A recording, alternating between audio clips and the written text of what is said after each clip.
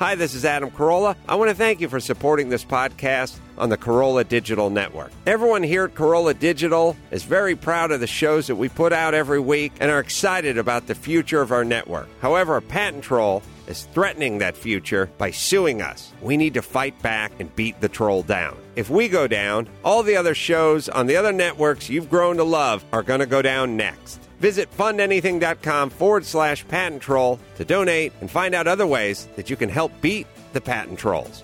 Thank you and mahalo.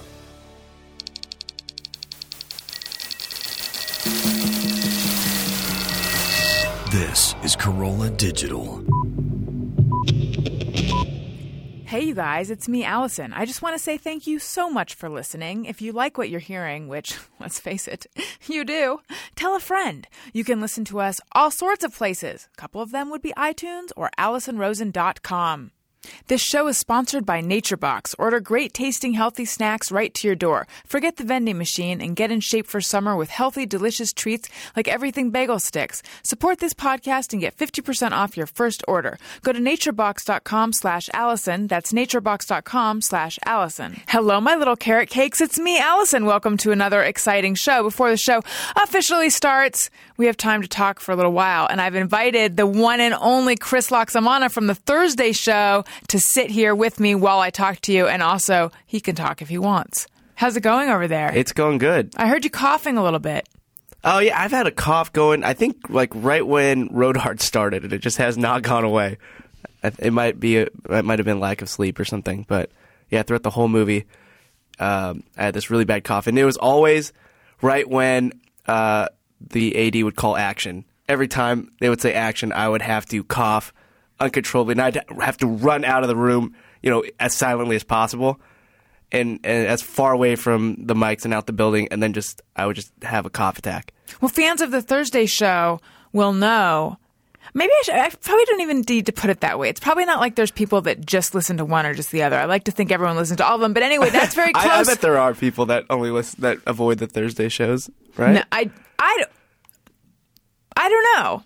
I have a feeling that people who might avoid the money. You know what? Let's not even put these ideas in their heads. Everyone listen to everything, yeah, but what you're describing is similar to one of the definitions of fondleering, which is when you're in a crowded place and you just start choking on your own spit, and then you feel like you're going to die and you have to get up. Because this happened to him during Evita, or no, it happened to him during Evita, and I forget where it happened to me. Yeah, nothing's worse than holding in that cough, and that is fondleering. That's the second definition. First, I think, is what is the first one, Gary? I think the first one was leaning back in the shower. Yeah, not turning around in the shower. It was also known as doing the rockaway. Right. Yeah. So, I don't know. I like how far apart those definitions are. As do I. Yeah. You know what else you like? Tell me. Food. That's food. That's been known. And I bet you like NatureBox. I love because I just saw NatureBox. you munching on some NatureBox items, and I was as well. And I feel like I can still taste the NatureBox. NatureBox, they send you delicious, healthy snacks, and they're so good. When those afternoon hunger pangs strike, don't reach for something unhealthy. Don't go to the vending machine. If you do, you're gonna be mad at yourself. Instead, get yourself into some NatureBox. Go to naturebox.com. They send you great tasting snacks right to your door. They're great for you, and they're all so good. It's hard for me to even choose my favorite, but some of the things they have: barbecue kettle kernels, everything bagel sticks, South Pacific plantain chips, blueberry almond crunch. Do you have a favorite? I really like those caramel coated. What are they, like caramel coated pretzels? Mm-hmm. Yeah, we have some of those out there. Yeah, it's salted caramel pretzels. Oh, so good. So good. Zero trans fats, zero high fructose corn syrup, nothing artificial, and free shipping anywhere in the U.S. So try NatureBox right now and get 50% off your first box by going to naturebox.com/Alison. That's naturebox.com/Alison. And just a reminder for anyone who happens to work with Adam Carolla, make sure to tell him not to steal your box of NatureBox treats and then take it to the other warehouse and then give it away. Because that's what happened to me. And I don't want to see it happen to you. What a jerk. Wait, he doesn't listen to this, does he? No. Okay. But he knows how I feel about it. Okay. I mean, yeah, I know that he didn't do it on purpose. I know. I had they had dried pineapples last time too, and those are so good. And I remember eating them. I was like, all right, I'll have one more. And they pulled one out, and there were like 6 of them stuck together, but counts as one. That's right. Yeah. So by technicality. Oh. I think we have an iTunes comment of the week. Alison wants your iTunes comments. Alison wants them, yes she does. Please leave her some iTunes comments and don't forget to click 5 stars. All right, this week's iTunes comment of the week comes from Zom High, and it's titled Thursday Shows. Since I first heard the interview of Shane Dawson, I've listened to and have grown to love the Thursday shows. You guys give me something to look forward to on my journey to and from school. If I had to choose, my favorite would be Chris because he reminds me of my Avid tutor. P.S. If you're wondering, I'm soon to be a sophomore in high school. Chris DeMuro. What's up? Oh, wait, sophomore in high school? Mm-hmm. Perfect. Hi. Thank you so much for that iTunes kidding. comment. So this person has an Avid tutor. Avid is sound editing, right? Is it Avid tutor or an Avid tutor? No, she's talking Like Avid is Avid video. Oh, Avid is it's That's what I mean. It's a company Except- that does both. They have a media composer, which is like editing video, and they also own Pro Tools, which is editing audio. It's editing media. I'm just saying, already having a tutor in that and about to be a sophomore in high school, Oh, that person's going to be a real that person is a real all right. whippersnapper. Oh yeah, I'm- she's hold ahead on. of the game already. I'm informed that Avid is apparently a college readiness thing in high school that apparently post-dates us, that none of us knew about. Oh, like Princeton Review or something. Something like that. Still yes. ahead of the game. I prefer my version of it. Me too. I'm surprised that you like knew what that was, she's yeah. making a movie. Yeah. But sure, that's great. I like that my listeners are headed off to college. And you could be a tutor in this thing that we don't know about. Yeah, I could be an Avid tutor, or an Avid tutor. Or an Avid tutor. Yeah, either one. 3. There's 3. Because you could be like super enthusiastic about tutoring. Yeah. You could be an avid tutor. And you could be super enthusiastic about editing or super enthusiastic about college preparedness. And I'd love to do that. Great. If you would like your comment, if you would like us to I quit. decipher your comment like this, just leave us a nice comment. Click 5 stars. It's our favorite number. That was a really nice comment, too. Thank you. You're just saying that because you're the fave. I am. You're a lot of people's favorite. Do you know? Have you noticed that? I don't- Surely you have. I don't know. Are they all from the same person? No. Oh. No, I don't notice that. You have mass appeal. Wow, thanks. Thank you. But then As I said, I don't know how to take a compliment, so I've learned to just say thank you. And I really mean it, but... Well, I'm going to take it away a tiny bit. Versus Go. like Gary, who I feel like doesn't have the same broad appeal, but the people who love him fucking love him. Wow. They're avid. They're ardent. They're obsessed. Yeah, Gary's like Radiohead. Like, the people who are into him are super into him. And what are you? Katy Perry. Why did I say that first? Can we get these TED Talks going? If you just give Chris a little bit of runway and push him, he crashes so spectacular. It's awesome. Thank you. Thank you? You're welcome. All right. I admire it. Speaking of enthusiasm, you know who's an enthusiastic little guy? My favorite dog in the whole world, which happens to be my dog, Oliver. And he's especially enthusiastic about BarkBox. BarkBox is a company that I love. They ship 4 to 6 full-size products, which could be, it's a host of things. It can be toys that your dogs will love, gadgets, all-natural single-ingredient treats, just awesome, fun stuff for your dog. Every month you get a BarkBox with this stuff. And one of the things that I think is so cool is that BarkBox, so I haven't been to the BarkBox offices yet, although it is my dream to go. But my understanding from talking to them is that the employees bring their dogs there. And I imagine there's probably other dogs there too. So basically, there's some humans, but there's like a lot of adorable dogs. And all the dogs are testing the various toys and treats and things.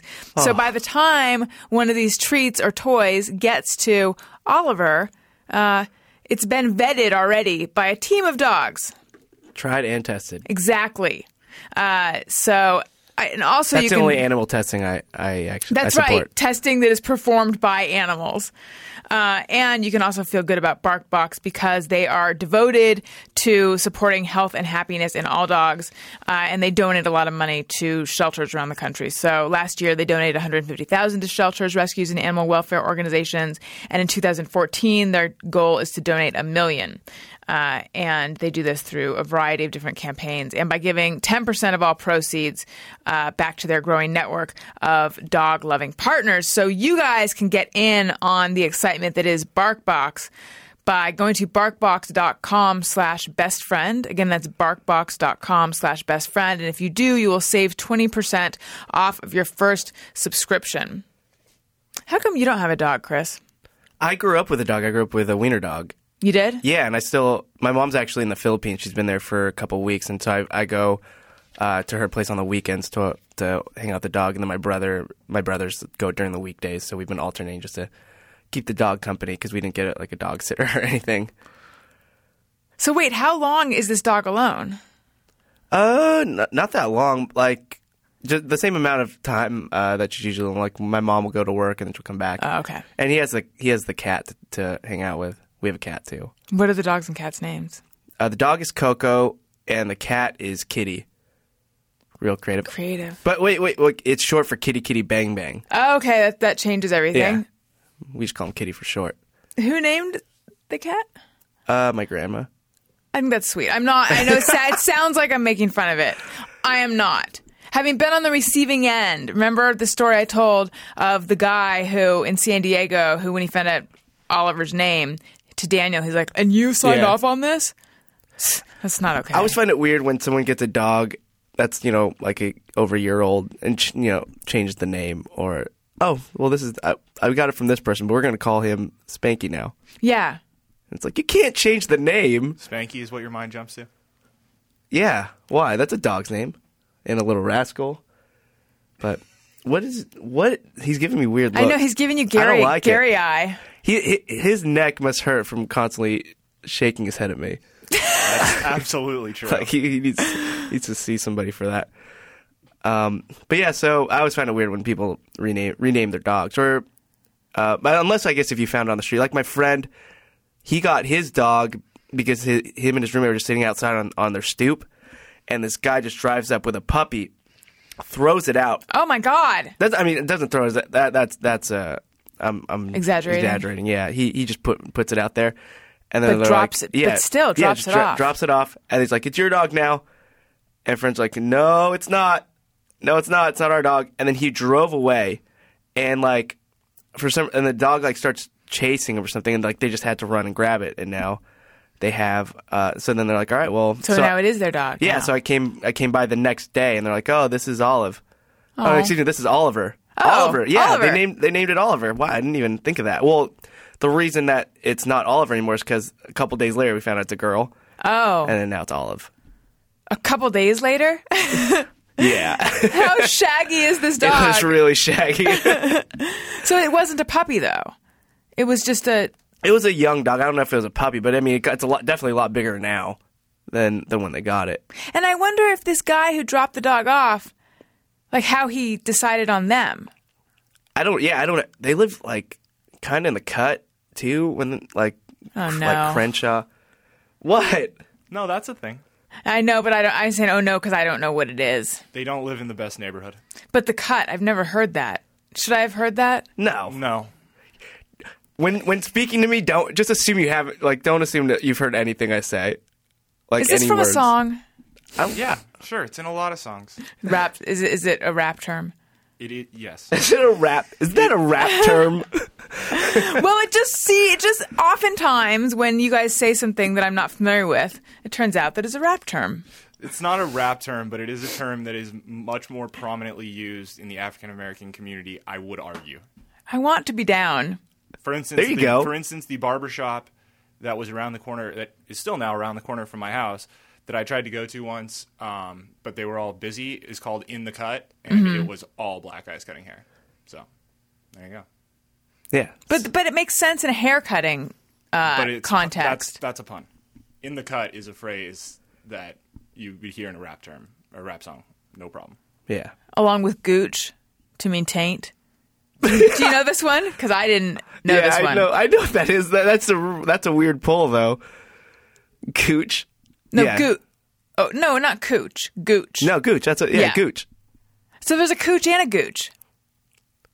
I guess, well, cooch, I think. Yeah, the gooch just tucks in right behind the cooch. I haven't said cooch since I was like, I don't think I've ever said that word. I think it was Kaylin who mentioned gooch. Gooch is G. Yeah, that's the area between your anus and your ball sack. Right, the Yeah. taint. Yeah. That's the gooch. That's stretch. But that's not of rap. Skin. No, you don't say gooch in any. I hope they don't say gooch in any rap songs. Or I don't know what rappers would be talking about.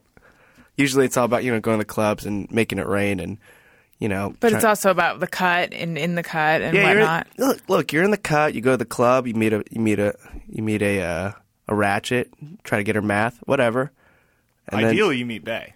Like, you don't want to meet a ratchet. You just sometimes end up with one. Yeah. Bae, like Queen Bae? Or, Just Bae. but that's who we're talking about, right? No, Bae is not a specific person. God damn it. You need to listen to some rap. I know. Maybe Matt can break it down for me on his podcast. Yeah. Yeah. Wait, Listen what's to There Will Be Bae? Eminem. What? What's Bae? A beautiful woman? Is that B-E-Y or B-A-Y? B-A-E. Oh. I'm learning so much. But you know what I do know about? Tell me. Hair What's that? removal. Oh, yeah. Do you? Excellent, painless, affordable, totally portable. That rhymed. See, I'm rapping. Look at If you you. don't want to go to In the Cut Barbershop in North Hollywood. No, just get a No-No. A No-No Pro, actually. It's this little portable device. You just glide it along your skin. It removes the hair. It doesn't hurt. And that is why I love No-No Pro, because not only does it not hurt, you don't even feel it. It's 35% stronger than before. Apparently more and more men are using the No-No. They're sort of stealing their No-No from wives and girlfriends and things. So No-No came out with a stronger version of it, although it's for men and women. Up to 5 treatment levels to customize your treatment, and there's now a clear panel right in front of the little thing that actually removes the hair, so you can watch it as it happens. So maybe they took a little bit of mystery out of how it works, but it makes it more fascinating if you're someone who likes to see how stuff works. And the more you use the No-No, the less frequently you need to use it because, with increased numbers of times that you do it, it sort of catches the hair in the growth cycle, and then it grows back slower. No nicks, cuts, ingrown hairs. It works on all skin types, all hair colors, safe and effective for both men and women. Special offer for you guys, my listeners. You get the No-No Pro device. You get an exclusive facial kit. You get a very snazzy travel case. If you order online, you get a free gift card, and the entire purchase is backed by No-No's triple guarantee. If you're not 100% satisfied, they'll refund the purchase price, refund the shipping, and even pay for you to ship it back to them. You don't risk a penny to try No-No today. Call for details. Terms and conditions may apply. And so to take advantage of this special offer, you guys, just go to nonobestfriend.com or call 800-336-1665. Again, that's nonobestfriend.com or call 800-336-1665. Okay. Here is the episode with the one and only Alicia Witt. And beforehand, Chris said to me, did you talk about... And then he said a name that I'm not going to say because it's a spoiler. And then I said, yes, I did. And then he asked a question and I said, oh, yeah, no, but even more than that. So you listen to figure out what we're talking about. That's a tease. Is that a good tease or is that too much of a tease? No, that was awful. Should I just tell them what we're talking about? Oh, yeah. Ben Folds. Yeah, I asked about Ben Folds. Yeah, because that's her boyfriend. Yeah, and I love Well, Ben you just Folds. thought they were friends, but no. Yeah, they're more than that. Because I follow Ben Folds on Twitter, and he always just tweets stuff about her. Oh. And or retweets her and things like that. So I thought, oh, maybe they're on tour a lot. Mm-hmm. They are. Yeah. And they must when they get together. It's just so musical. Yeah. As I said, they probably play the best version of Heart and Souls. Yes. Anyway, she is great, and you can find out more. And she actually has a lot of dogs. We talked about dogs a bit on the show. And you can find out a lot more about her, and you will fall in love with her, too, in just a second, because here comes the episode. I love you guys. And thank you so much, Chris. Thank you for having me. sitting in. All right. Here's the episode. Here we go. Alison Rosen. Alison Rosen is your new best friend. Alison, with her the good times never end. Alison Rosen, doing the wavy pencil dance again. Allison's your new best friend. Hey everyone, hi, hello. It is me, Alison Rosen. Welcome to another episode. I am sitting here with the very stylish Alicia Witt, actress and musician and person who's carrying a very cute purse. Thank you so much. I found this purse in a vintage store in St. Louis about 5 years ago when I was working down there, and it's my favorite little thing. It's an orange patent leather purse that's just the right size for day, night, and it's very bright orange, as you pointed out. It is, but it catches your eye and it says that you are someone who's fashionable. And I remember the last time I saw you, I complimented you on your dress as well. Thank you. So what I was going to say before I cut myself off to comment on the cute purse, which caught my eye, was that people probably know you from, and then I realized, what is the main thing people know you from? For me, I know you foremost as the daughter on Sybil, because growing up, my parents always watched that, and so I watched it as well. So, but I know that you've been in like a zillion other things. What do people normally recognize you from, do you think? There is no normal for me. It's the question I get asked all the time is, what have I seen you in? How do you feel about that? Don't you feel like they should do the work? I think that it's a very honest thing that people say. I mean, it gets funny because then I don't know how to respond to that. And my snide response that I always want to say if they thought it would be funny would be, I don't know. I'm not in your life. I'm not sure what movies you like to watch on television. Right. But of course, what I used to do was guess what they had seen me in, and sometimes I was right and sometimes I was wrong. And now what I usually say is, I'm not sure. I've been doing it my whole life. Mm-hmm. And then if they say, tell me the last two things, I'll tell them the last two things. But it's usually not those two things because things rerun on TV and cable. And there really isn't any one thing. So something that fascinates me about you is that you started everything very young. Like you were reading college textbooks at age 2. Is that right? Well, I don't know about that. I know that I was reading at a young age. That's true. And your mom's is a reading teacher, right? She was, yes.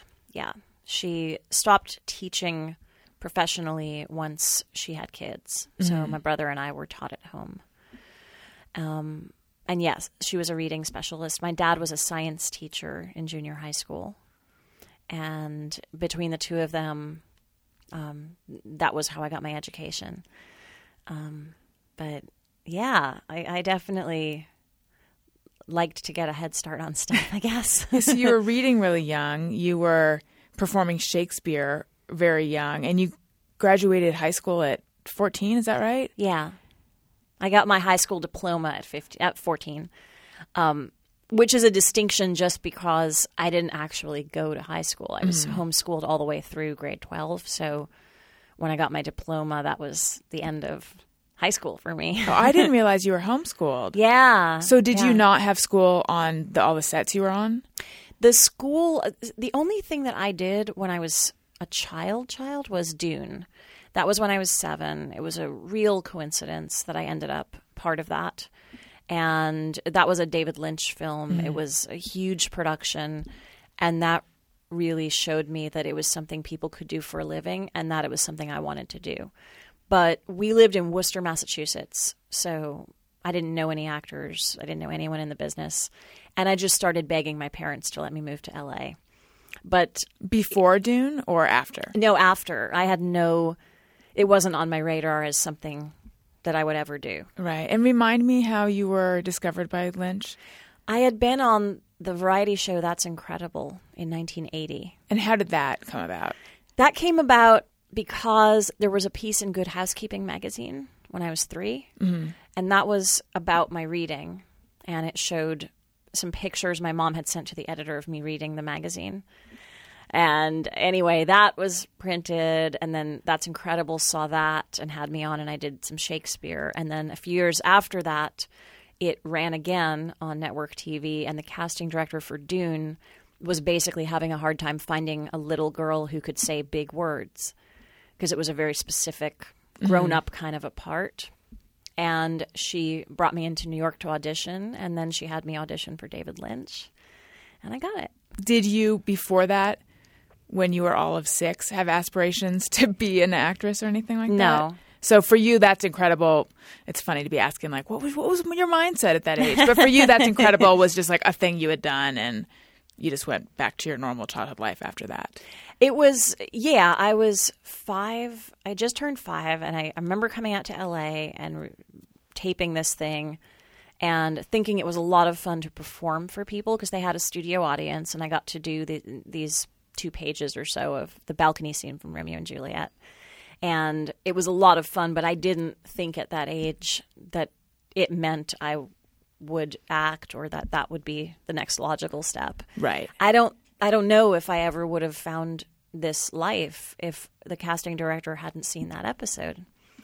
And I'm so glad that she did. So then you did Dune, and then you got the bug. Do you remember what you loved about it? Everything. I think, honestly, part of it was that I'm sure part of it had to do with the fact that being homeschooled, I didn't have a big circle of friends. And the community on a set is really different than any other workplace. You go and you instantly have a circle of people to hang out with. You gravitate towards certain people, and those are the ones you hang out with during the course of the film. And even at that age, there weren't that many kids on the set, but just the fact that there were so many people to talk to and hang out with. And you're important to everyone there. Well, that's true. I mean, not that you weren't important in your homeschooling environment as well, obviously, but... Yeah, it's just everyone on a set has their job. And so whether you're the actor or the director or one of the writers or you're working on the electric things or the lighting, everyone has a position that's absolutely crucial to making this go forward. And you get to hang out when those departments aren't working, and then everyone springs into action when it's their turn, and you all meet up for lunch, and you get to sit next to people from departments you might not have talked to before. And it's just an incredibly social atmosphere. So that's great. And then the other thing I remember loving the most about it was the fact that I got to play characters. I got to play a character and spend time with other people who were playing characters and create this whole alternate reality. And this is what those people did for a living. As a kid, that's what you do anyway. Are you a social person? Yeah, I think so. Do you think you're an extrovert? I think so. I think if you want to perform in front of people, there's some element of wanting to share things that are personal. And when you're playing characters, you get to do that under the guise of a character. So it might be something that's very, very deep to you. Like if you're doing a super emotional scene, even if your actual thought process is all about what that character is going through, and you're not doing some replacement thing where you're thinking about something awful happening to someone you know in real life or anything like that, you're still expressing something that's inside of you, and it's very personal. Do you tend to not do I think it was the latter, what you said, like, do you not go to some dark place from your own life? Do you try to stay within the character's world? I try to. Yeah, that's not what I did all the time in the beginning when I was a teenager and that kind of thing, but that's much less connected, and I think the chances of it not working are greater. I know there were a few times when I was like 18 or 19 and I would be on a set and I thought I had to do all this psyching myself out and really be, crying 3 hours before a scene where I had to cry. And then, of course, you show up to do the scene and you can't cry because you've been crying for 3 hours. And everyone's asking you what's wrong, and you're acting like there's some terrible drama happening in your life. But you don't need to do all of that. It's actually easier on yourself, but also, more importantly, it makes for better work if you're just present in the moment and just go for it. Mm-hmm. That's what I found. Did you realize that on your own? Yes. So I have two questions that are totally unrelated. Okay, I'll do this one. So why were you homeschooled? It's interesting when your parents were teachers. Or maybe that's why. I think it was partly the fact that they were teachers, and there were elements of the public school system where we lived that they weren't crazy about. And I think partly because I had started early at reading and all of that stuff, and they felt I would have had to skip grades, and they weren't sure that was something they wanted me to. I don't know if they wanted me to be in a situation where I was, 2 years ahead of people or that kind of thing, and just being singled out like that. And I think they thought also that it might hold me back a little bit. But I don't know. They had different ways of doing things. Yeah, how do you feel about all that? Like, do you wish that you had gone to a public school? I don't wish that anything had been different, because everything that's happened has brought me exactly to right here. So I think I would have had more friends as a child if I'd gone to public school, without a doubt. But I don't know if I would have been able to get my diploma at 14 and start working as an adult. I don't know if I would have wanted to go to LA as passionately if I had this whole circle of friends. So in a way, the different environment that I grew up in had a lot to do with me wanting to go to LA and be surrounded by people and have that big social circle that you have on a set.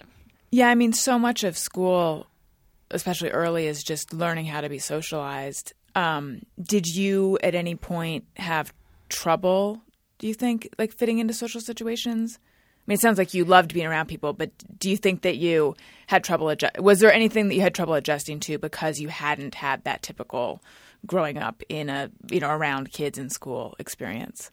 It took me a while when I came to LA to find anyone that was remotely in my age group that I became friends with. Everybody that became part of my inner circle when I was like 16 to 20 or so, they were all much, much older. So my friends were all like in their late 20s, early 30s. And I was really lucky. I met some amazing people who kind of took me under their wing, and they were great friends, and they didn't talk down to me, but they also were a little protective. So, and some of them are still my friends today. Do you tend to go for older guys? I did. Absolutely. I mean, when I was 16, 17, 18, I didn't even consider dating anyone my own age. And then the relationships I had when I was first having relationships were all with guys that were at least 10 years older. Mm-hmm. I always did that too. I was always drawn to older guys. And then at a certain point, as I got older, all of a sudden I started being attracted to younger guys. Me too. Really? Isn't that so weird? For you, what do you think that is? For me, I think it was, there's something in me that like, I just don't want to date a peer. I think maybe I'm afraid that like someone my own age could size me up accurately. So I don't know. Or maybe I want something that seems like quote unquote special. Or I don't know what it was, that my weird brief Mrs. Robinson phase. I don't know either. I did the same exact thing. And I'm glad that I did. It's fun, right? How old were you when you started liking younger guys? And what was the biggest age difference for you? I dated someone who was 14 years younger. How old were you? I think I was 36. Wow. I say wow. It was a but I very shouldn't- brief Yeah. moment of dating. I mean, it was like a few months, but Okay, I had almost the same thing. I was 35 and he was I think he was 23 or 22. So it's like Yeah. almost the exact same thing. Mm-hmm. And the whole time I was weird. For me, I was like I was afraid I was going to just, accidentally break his heart because I think that I was thinking that I was relating. I knew how young he was, and I remembered how I was when I was that young, and I liked older people. And, I feel like looking back, I was always sort of in danger of having my heart crushed in those relationships. So I was trying to be so careful of him, not realizing that, a 22-year-old guy is not that vulnerable. that's right. He's still a guy. Mm-hmm. How was it for you? I was definitely very aware of that, and then I think girls get mature at a much earlier stage. Like I know certainly when I was in a relationship for 3 years when I was 20 and the guy was 10 years older, I know that there were ways in which I was very immature and that I had a lot to learn. But I also know the ways in which the younger guys I've dated have been immature was not a way that I was at that age, if that makes sense. I mean, just sort of, I think younger guys, if I were to make a generality, tend to be a little bit more in danger of their ego being bruised. Mm-hmm. And I think that's a tricky thing with men and women, period. But then you add an age difference to it, and if you're a woman that's got a career and a house and money and, making a living, I mean, not like crazy, but, and then you have a guy who's sort of just starting out and trying to find his way, regardless of age, that can be something that you end up wounding somebody by simply telling them how great your day was. And I found that repeatedly, just that it was difficult to share my triumphs because I was walking on eggshells. I didn't want to make the guy feel inadequate. And that's, honestly, I've experienced that with guys my own age as well. It's just, I think equality is super important in a relationship. You have to have someone who's, regardless of where they are in their life, they have to be your equal. And I think that is harder for guys than it is for girls. To feel that they've found to be with someone where they feel like there's an inequality? Yeah, what I mean to say is that if a girl is, if you're dating an older guy and you're a girl and you're still trying to figure out where you stand, and I think we're all striving to get ahead. It doesn't matter where we are in our career. There's stuff, hopefully, that we want to achieve that we haven't yet. And we're hopefully never going to get to a place, however old we get, where we're just going to be sitting there and saying, I'm satisfied. I've done it all. I'm not working towards anything. But if you're a girl that's at a place in her career where she's not quite sure what she's doing, or maybe financially a little bit less stable, and you're with a guy who's got those things at that point in his life, I think that balance can work a little bit better than if it's the other way around, because guys want to be the provider anyway. Right. If the girl's making more money and just doing these things, it can make the guy feel like, well, yeah, like, why are you with me? And that's right, the last thing you want somebody to feel. I think ultimately that 22 or 23-year-old guy is going to turn around and find a girl his own age or younger who's like, oh my God, you have your own apartment? Yeah. You're so old and mature. Exactly. And the fact that he knows how you originally saw him. Actually, I'm just talking out of my ass now, because that actually never happened to me in this relationship. But I saw it. I saw the way it could go in that direction. Yeah. Ultimately, Yeah. So, so you're in a relationship now, yes? Yes. With yeah. Ben Folds? Yes, that's true. That's very exciting. And did you guys meet when you? I know that you opened for him. Is that when you guys met, or No, we met in Nashville at a deli called Noshville. I know That's it sounds so like cute. It sounds like the beginning of a country song.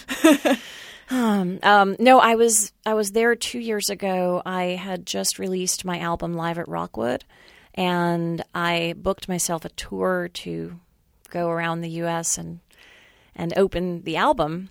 And I had booked a show in Nashville at the Bluebird, and my friend who I was playing the show with had introduced me to another friend who was also going to be on the bill. It was a circle with the three of us taking turns.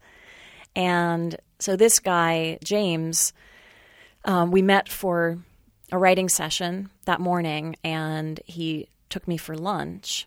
And the first two places he took me to, one had run out of sandwiches, and the other one had nothing but meat on the menu. And you're vegetarian? I'm vegan, yeah. So, I mean, most places have an option, but this place just didn't. I don't even remember what the place was. But he was like, let's just go to Nashville. So we ended up there, and Ben, who we had a ton of mutual friends, but we had never actually met. So we started talking, and that's how we first met. And then did you guys start going out right away? Not right away, but we became really good friends first. So how long have you guys been together at this point? Well, it's been almost 2 years. Not quite 2 years. Like a year and 3/4. I imagine this is like the most creative musical relationship ever. Do you guys just It hang is. out and tickle ivories and things? Yes. Yes, we do that. Is this relationship different in ways than ones you've been in before? It's very, I mean, it can't even be compared. It's really great to be with somebody who is that, I mean, he's just wonderful. I don't know what else to say.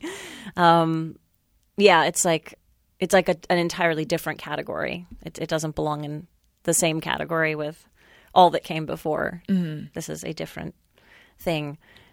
Because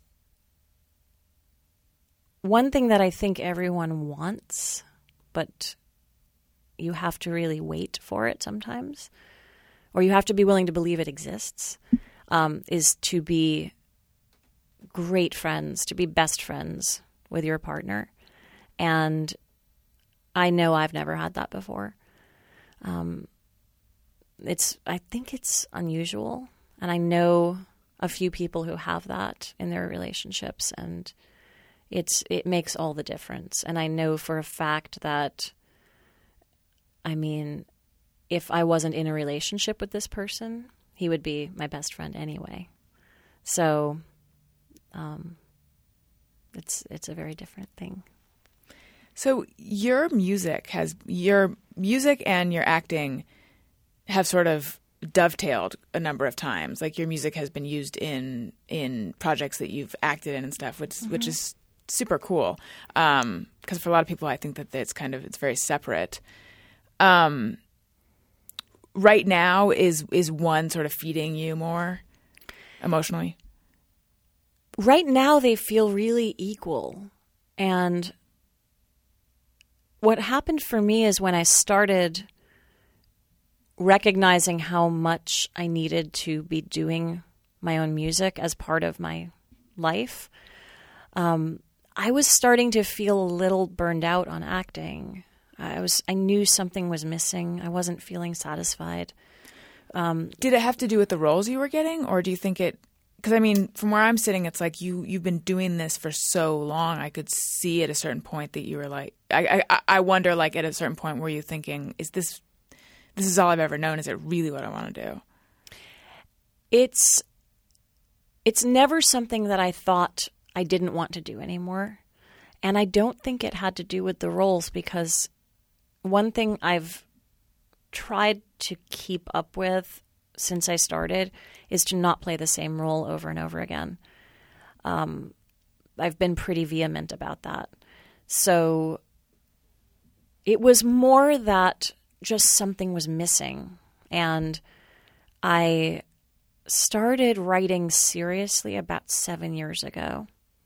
And I realized that I had been pushing that away for so long. I've been writing off and on since I was really little, but I would write a song and it wouldn't be quite as good as I wanted it to be, or I'd write one really good one that I liked, and then the next one would be mediocre and I'd just give up. And it took me that long to just get to a point where I didn't care. I had to write. And then songs just started coming at light speed. And then I found as that was happening, I started enjoying acting more because it wasn't the only thing. There is something that all actors can relate to, which is just the waiting around. It's so powerless unless you're writing your own material and directing and producing stuff. And just acting is really kind of it can be soul-sucking, the waiting. The work itself is wonderful, but all that time that you just spend wondering what your next role is going to be and wondering when that phone is going to ring, that's not a way to spend your time. Do you begin to despair when you're waiting for the phone to ring? There have been times that I have wondered. I mean, definitely there's everyone who's an actor knows what it's like to finish a job and literally the next day you think, am I ever going to work again? It happens every single job, no matter who you are. Why do you think that is? Well, because it's so out of your control. I mean, you can make something and get it made somehow. You could put it up and shoot it on a small video camera and make it happen. You could shoot it on your iPhone. That's the great thing about the way that our entertainment is brought to us these days. You can actually make something, and what you can't control is whether someone sees it. But in terms of getting work that you're going to be paid for, it's completely out of your hands, and it has nothing to do with how good you are or how pretty you are or any of that stuff. And it takes a long time to build that thick skin where you understand that, and you just you start to see how everything falls into place. And if you'd gotten one job, you would have never done that amazing play or something, or you would have been unavailable for a much better job that came up.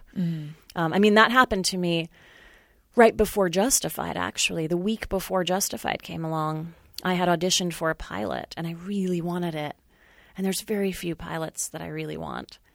And this one involved music, so I was super excited. And I didn't quite get it, and I was bummed. I was really bummed. And that one I had worked really hard for, auditioning and all of that. It sounds like you came really close to getting it. I did. Yeah. It was between me and the other person. So those things. And then you think, well, it was meant for the other person because now she's going to have this amazing journey and this is going to be something that changes her life. So, but I was still bummed. And then I got one job, and that was a short job. And then the very next week, the phone rang and I had an offer to do Justified. I never auditioned for it. I'd never seen the show before. I never met anyone associated with the show. But some unknown thing I had done that's out in the universe got me that part. Probably that's incredible. Yeah. You'll never stop reaping the benefits of that. Yeah. You just said that it was meant for her, and now she'll have an incredible journey because of it. The person who did get the job, has that happened? Like, did it air, and is she having an incredible journey? It hasn't aired yet. And B, that is such a generous, enlightened way of looking at what some people would look at in a more competitive way. Have you always been that way, or did you have to sort of arrive at that? I think that I've arrived at it. Although I've always really detested the idea that people will say things like, oh, so-and-so beat her out for this, or she beat her out for this. It doesn't really work like that. I don't think it's often a matter of if that individual had not been there, then you would have gotten it. It's usually, if it comes down to two people for something, or three or four, they're usually so different from each other, and it's rarely a situation behind the scenes where they are agonizing over these two people. It's usually the person walks in and they're like, that's the person. And they just, who knows why?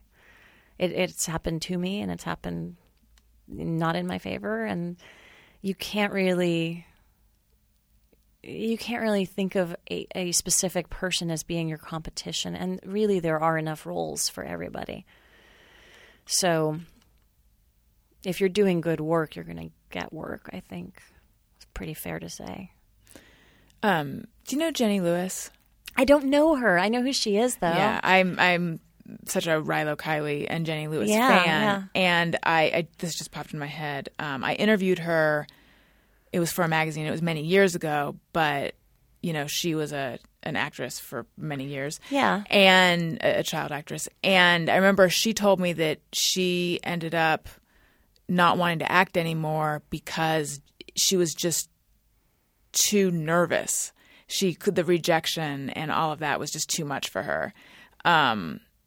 So I guess she's someone who didn't build up that thick skin. And yet I can completely relate to that feeling. But her music also took off around the same time, because I remember she was on that show. Was it called Homefront? Wasn't she? She wasn't on Homeland. Not the one that's on now Right. on Showtime, but remember the one, it was on a network, and it was set in the 40s? Right? This sounds like an amazing show that I'm sad I missed, but Gary's going to look it up. Jenny Lewis. Okay, cool. Yeah, I'm pretty sure I can visualize her. I know what she looks like in Rilo Kiley, but I think that she was in this show. I might be totally wrong, but we will find out. But you might be totally right as well. But I remember also she had been in a movie. I know she was in a movie with Angelina Jolie as a teenager. I think it was called Rounders, or it wasn't Rounders. It was something else. I mean, I know she was in Troop Beverly Hills. Okay, I didn't know that. Oh yeah, you should see it if you haven't seen it. It's not a bad one. But her band, I mean, it blew up. Yeah. And it's a great band. Mm-hmm. So I can imagine maybe that was just so fulfilling. And if the acting had gotten to a point where it wasn't as fulfilling for her. Right. But with music, even though you're being looked at, I imagine you aren't being scrutinized in the same way. It's interesting. In some ways, it's more so. How so? Well, because it's you personally.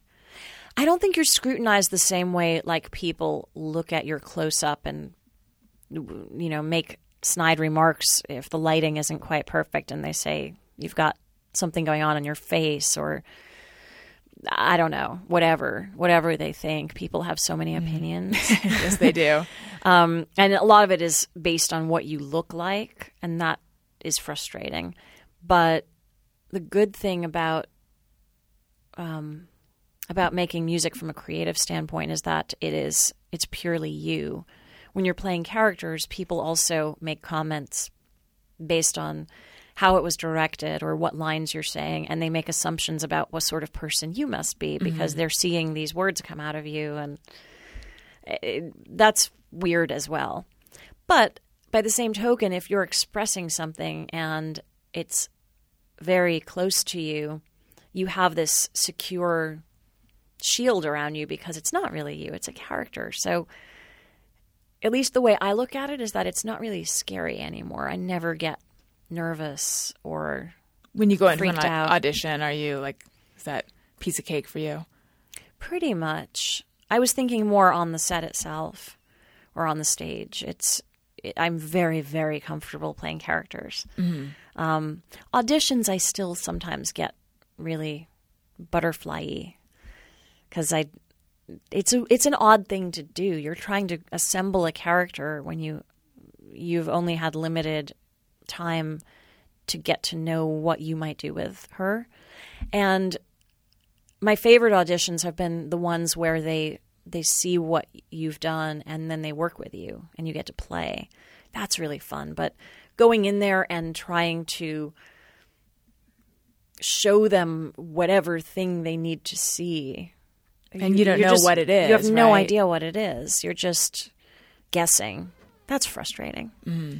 And how much do you think, how much is it that they are trying to look at the way that you put together the character and what you look like, and how much is it like some ineffable other thing that maybe has to do with like whether they would want to work with you or like what kind of vibe as a human being you put out?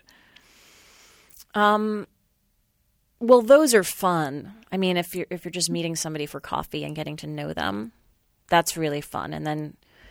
And some of them are like that, or you'll get an offer pending a meeting, which means they just want to make sure you're cool and you're going to come to play ball with them. Mm-hmm. But going in and auditioning it's a necessary evil for some parts, and I try to have a really good time with it. That's all you can do. Just have an intention. Go make sure that when you leave the room, you feel like you did what you set out to do, and the rest is just up to the universe. But yeah, I still get a little nervous sometimes at those. But what I meant was on the set, I feel so safe. It doesn't matter what emotional thing I'm bringing to the surface. But my music is so personal.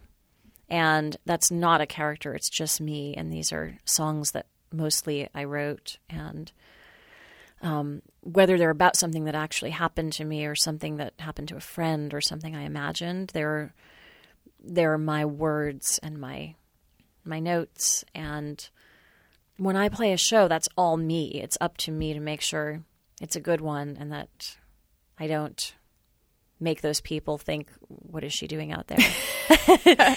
And these are people who have usually bought tickets. So that's a big responsibility. And I think it's changed a lot for me in the last few years. I've gotten much more comfortable with that. I know what I'm doing. And then again, that's up to them whether they enjoy it. But and if people want to see your music and hear your music, where should they go? They should go to aliciawittmusic.com. And there's a bunch of stuff that I've released. There's a new album that Ben Folds produced. And I have never been, this is by far the thing that I'm proudest of. And it's not out yet, but that's coming up. But there's lots of stuff on the website, aliciawittmusic.com. And upcoming show dates and stuff. Yes. When those happen. All of that. Excellent. All right. Let's do Just Me or Everyone, which is, do you know about the segment? I don't. Okay. This is where people write in and tell us things they do or think, and they wonder, is it just me or everyone? And then we tell them, I just saw the first one and it made me crack up. We tell them whether we also do this or not. Okay. Okay. The first one is a little different than ones we often get. Ken Gunther says, just me or everyone? Hang on one second. What's going on, Gary? Is this going to be the first episode we don't do the song? Oh, no, it's not. Okay, sorry. What's I was wrong just with trying me? to remind you. Thank you. Sometimes I ponder on something I have thought or done. Is it just me or everyone? All right. Ken Gunther says, while vigorously brushing my teeth, I never imagined the toothbrush to be a penis. #liar. #late for work again. No, that's a thought that has never occurred to me. That has never, ever occurred to me either. Ken, that's just you. Yeah. All right. Amy Prasinski, just me or everyone. I text in the shower. Just me or everyone. No, I don't do that because the phone would get wet. I don't do it I don't know how either. she does that. Although I've heard, I don't know where you are with taking baths. I have tried to be. I know so many people who like they after a long day or when they're in a hotel or when they have time off or like they love a bath. So every time I get in the bathtub, I'm like, oh yeah, I could really get used to this. And like a minute passes, I'm okay, now I'm bored and I want to get out. And because I like to be on my phone all the time anyway. But someone wrote in and said that if you put your phone in a Ziploc bag, you can still use it and it stays dry. I haven't tried it though. My mom keeps her phone in the Ziploc bag, but then she takes it out every time she wants to use it. Oh, so that's just her case? Yeah. That's funny. Yeah, so I don't text in the shower. I don't know how people do that. But recently, I've been hearing of people who drink coffee in the shower. And it was Jamie Lee, who's been a guest on my show. She's a comedian, and she writes on Pete Holmes' show. And I said, I want to do that. How do you do it? And then she said she just sets it on like the counter outside the shower, and just when she wants a sip, she just leans out of it. And that's I have so done prosaic. that. You I have? have done it. I haven't done it in a very long time, but I remember doing that a few times. I've done it too, and I just use my commuter mug because it's got a top on it that like water can't get into. Do you bring it into the shower? I did that once. Were you just in a rush, or you just really wanted coffee, or you want to spice your shower up? Both, and I had at the time like a shelf that was like pretty high up that water didn't get on. Nice. So I just figured, why not? Yeah, I don't really have the way my shower is set up. The counter, everything that you could set anything on is far away. Mine too now, but I was lucky at that last place. Anthony Campadonico says, when on a bus or train, I hope and pray that nobody sits next to me, even if there is one seat left next to me. Oh, yeah. I think that's common. Oh, yeah, But absolutely. an airplane especially. You feel like you've hit the jackpot when that Yes. happens, and you're the only one that doesn't have a seatmate. And it's not antisocial. It's just, I mean, you get kind of sweaty and gross when you're on a plane. You don't necessarily want to be sitting next to somebody you don't know. And there's that sense of relief when you see so let's say you do look out and there is an empty seat next to you, and they're about to close the cabin doors, but they haven't yet. And then like a couple people rush on. You're like, oh, damn it. Yes, but then I they know. walk by and they walk past you. I'm like, oh, phew. It does make me feel antisocial. I'm happy to hear you say it's nothing about being antisocial, because it makes me feel like a bad person. Well, because then you're stuck next to the person. Yes. You don't know. It could be a lovely person. I actually have made several friends on planes. You have? Yes, I have. They're still my friends, which is a Wow. lovely surprise. But Did it turn out that they were in the industry as well? one of them is a makeup artist, and he and I had just like literally in the last week ended a relationship, and they were both kind of disturbing relationships. So we ended up having a really great talk about that, and I guess we knew a few people in common, but not that many. It was more we bonded over that, and we're like, this is a lovely human being. Wait, what was your disturbing relationship? Oh, it's not worth going into. It wasn't any like specific thing. It was basically a toxic relationship. I don't know if you've ever had one of those. But... I've never not had them, except currently I'm in a good one. But, oh, good. Yeah. Good. Yeah, but no, I mean, I remember getting out of one relationship and just feeling like, what the hell was that? And Yes. I felt like he was gaslighting me. Like I felt like reality was, I just remember feeling like my brain is being melted and I feel like it's dripping out my ear. Like I can't, what's going on? Like, because he was the most slippery human being ever. And I began to question, but you just said that, and now you're saying this, and what's going on? But it sounds like the same person. What if we dated the same guy? That would be I don't think we did. really Yeah. creepy. But my slippery, toxic person, I don't think he was trying to make me think I was crazy or trying to make me question reality. I think that he was just such a defensive person who was like afraid of ever doing anything wrong that he kept changing his story, even though I was not accusing him of anything. I was just trying to like follow a thread in a conversation, and he kept changing. That's something so, it's so when people are like that at first you think it's you, and then you realize shortly after that is coming from such a deep place of pain that person needs to really do some work on themselves and hopefully not inflict that on the next girl, because it's a lot to take on. How long did you go out with the toxic person? It wasn't even a year, but it was, that's too long to be in a toxic one. Yeah. And for me, that's the only one. Oh, that's and I wrote a good. song about it called Anyway. What are some of the lyrics? I'm bruised again. I wear it well.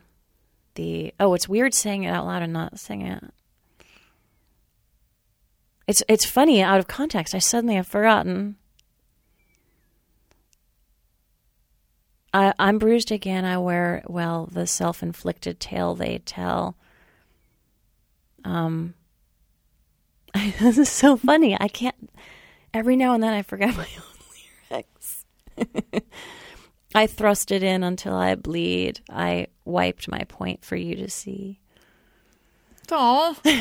Now I need to go hear the song. But the chorus is about how, and anyway, it's over now and nothing left to say.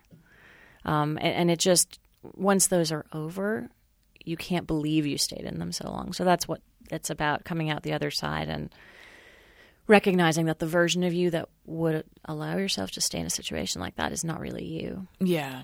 And you learn so much from those. Were your friends and family aware of what was going on?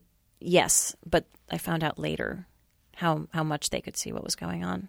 For the most part, they knew that I wasn't myself, and they knew that this wasn't a good situation. Mm-hmm. Did they try to talk to you about it at the time at all? Not for the most part. I'm sure you experienced this too, but people don't really know what to do because they don't want to lose you as a friend, obviously. But, it's like when somebody you care about marries someone that you think is very wrong for them. You can't really say to them, look, he or she is not right, and you need to step back, because then they're going to just cut you out of their life, and they may really need you down the road. Right. So, yeah, it's hard for everyone, because the person in the relationship, unless they're already on their way out, is never open to hearing what you have to say about it. Unless they on their own, bring up the topic. They probably are pretty defended against it and sort of are just going to act out whatever's happening. Okay, Mark Budd says, to me, the directions for eye drops may as well read, rinse your entire face while awkwardly staring at the ceiling. Yes. I can never get them in my eyes. At the first attempt, never goes right into my eyes. I have trouble. I actually really have to hold my eye, and I'm open, and I'm not good at it. I've only had to use eye drops a couple of times. I find the saline solution, like when you have dry eyes and you use those are much harder to get in. But I think I had an eye infection once and I had to use the drops. Those are much more viscous, so it's easy to just get one in there. But yeah, the moisture drops, they go everywhere. Missy Kava says, I don't wash my feet in the shower. I figure all the soapy water runs down and takes care of it. Sometimes I do, and sometimes I just figure it gets clean that way. Gary, Same. Feet? Yeah, every time I remember it, I think I should be doing this every time, but most times I don't. Yeah. I don't know why. Yeah, exactly. Yeah. I do it when I know they're super dirty. Like if I'm walking barefoot everywhere outside and I know they're nasty, then I'll do that. But yeah, normally I don't. A shower aside, so I keep reading that coconut oil is like this amazing thing. Do you use it? You're nodding in a way like you use coconut oil. I love coconut oil. What do you do with it? It's a great moisturizer for the outside of your body, but it's also really great to cook with because it's one of those oils that when you heat it up, it doesn't metabolize the fats in a way that are bad for you. Like olive oil, you're actually not supposed to cook with that. It's good for you if you drizzle it over things. Or grapeseed oil is another oil, but coconut just has more health benefits for you. And I've started giving it to my dogs as well.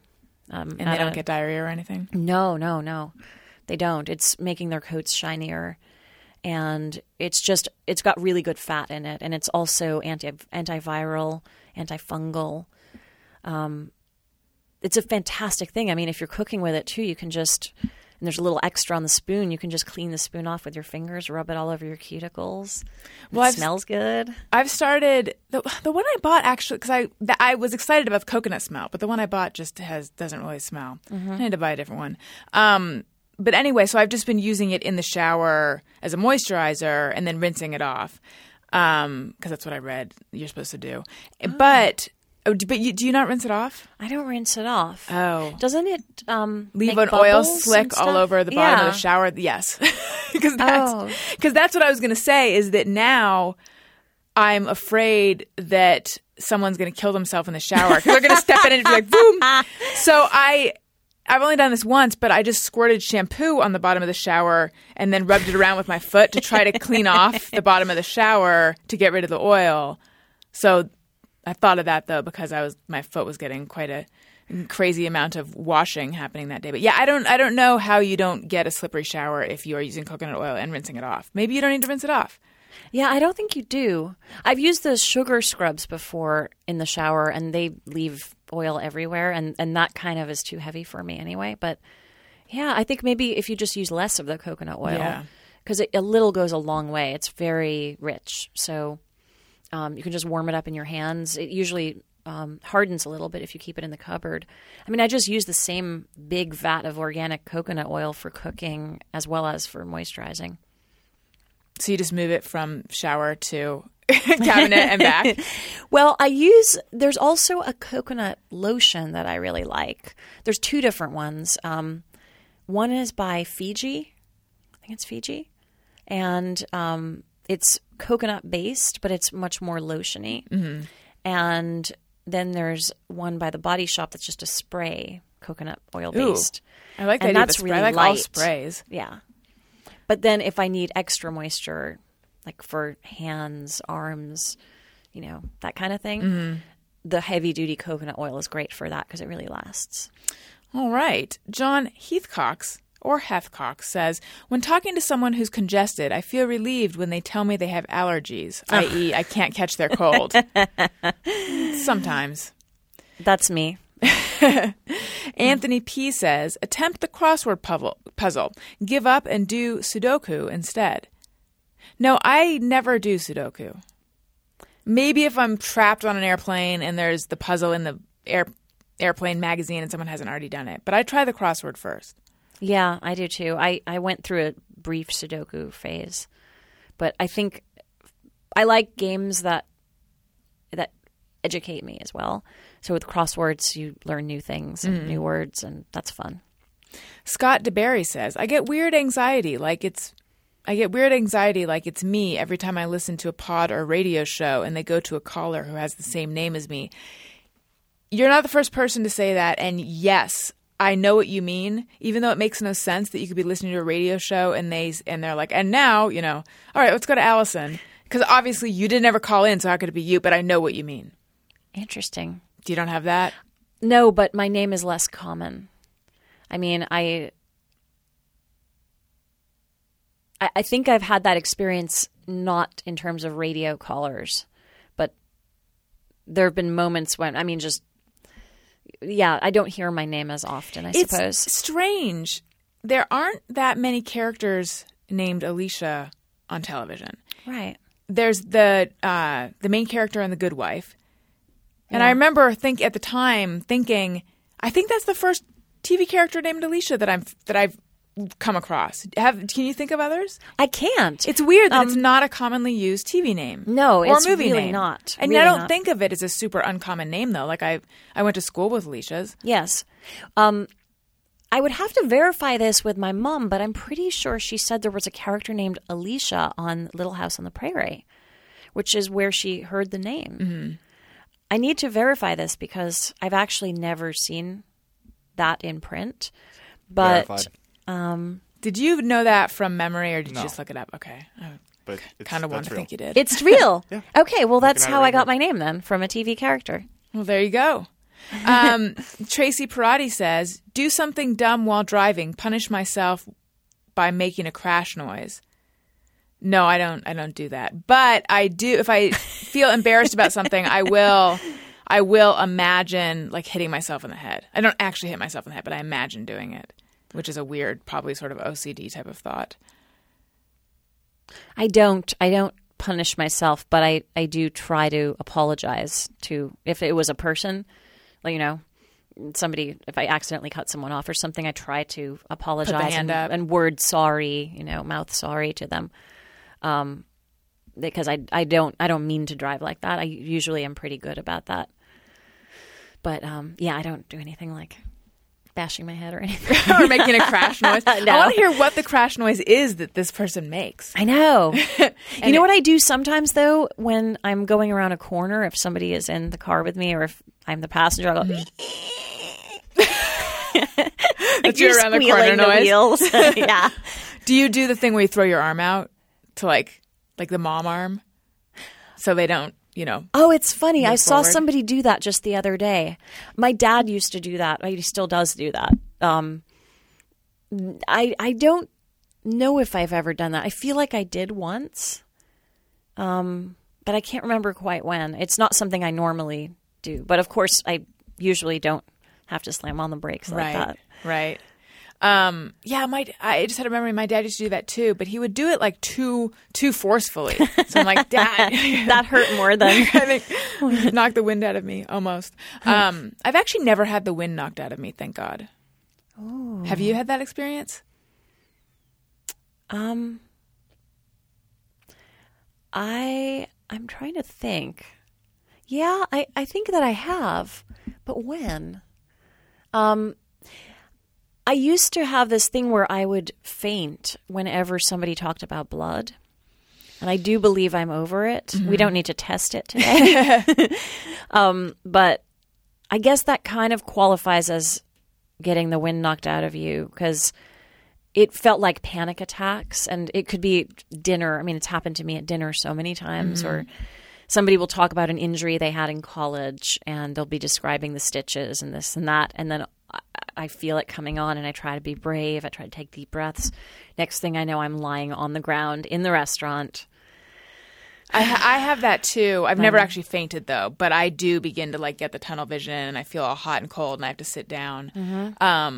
I get beyond that point to, I suppose I faint for a second or so. But you think you're beyond it? I do think I'm beyond it. I've been able to do some hospital volunteer work, in the last few years, and I was not able to do that before.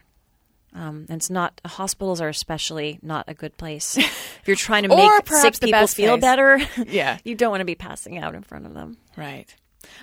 Well, thank you so much for doing my show. This was delightful getting to know you more. It was a real pleasure. Thank you for having me. And so Alicia Witt Music is where they go to find out all about you. And on Twitter, you are at Alicia Witty. Yes. With 2 T's. Anything else we should know about? Not really. I mean, you can always hit me up on those places and find out lots more. All right. And if you're going to buy something on Amazon, perhaps coconut oil, click through the banner on my website at AlisonRosen.com. It doesn't cost you anything extra, but it does help out the show. And thank you guys so much for all the Amazon support. It does make a difference. Also, we have a ringtone available. Hey, go fuck yourself. You can get that by searching Hey Go Fuck Yourself on your iPhone in the iTunes store. It's been suggested that this is a matchmaking device as well for people who listen to the show who want to meet each other, because if someone hears that on your phone, they'll be like, oh, hey, I listened to that show too. And then you'll live happily ever after. I'm told that's how it works. And we have a special bonus episode available that we recorded live at the LA Podcast Festival with Doug Benson and musician Matt Costa. And that is $1.99 in the comedy album section of the iTunes store. You can follow me on Twitter at Alison Rosen. You can follow the show's Twitter feed at ARIYMBF. You can follow Gary at G. Patrick Smith. And I think that is it. Thank you guys so much for listening. I love you. Goodbye. Hey, do you know about the Alison Rosen Show? We had a good time, but now we gotta go. Thank you for choosing the Alison Rosen Show. Alison Rosen is your new best friend. That's right. That's right. Those good times don't seem to end. That's right. That's right. Alison Rosen is your new best friend. Hey, do you know about the Alison Rosen Show? We had a good time, but now it's time to go. Hope to Alison Rosen Show. Yeah!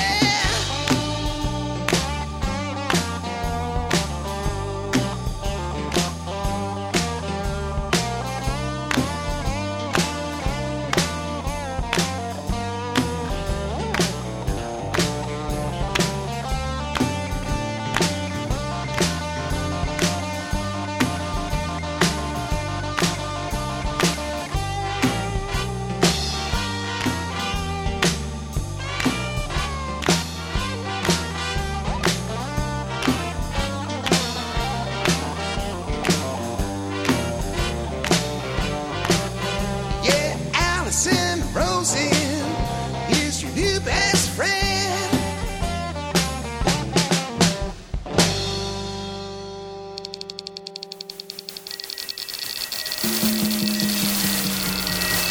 This is Corolla Digital.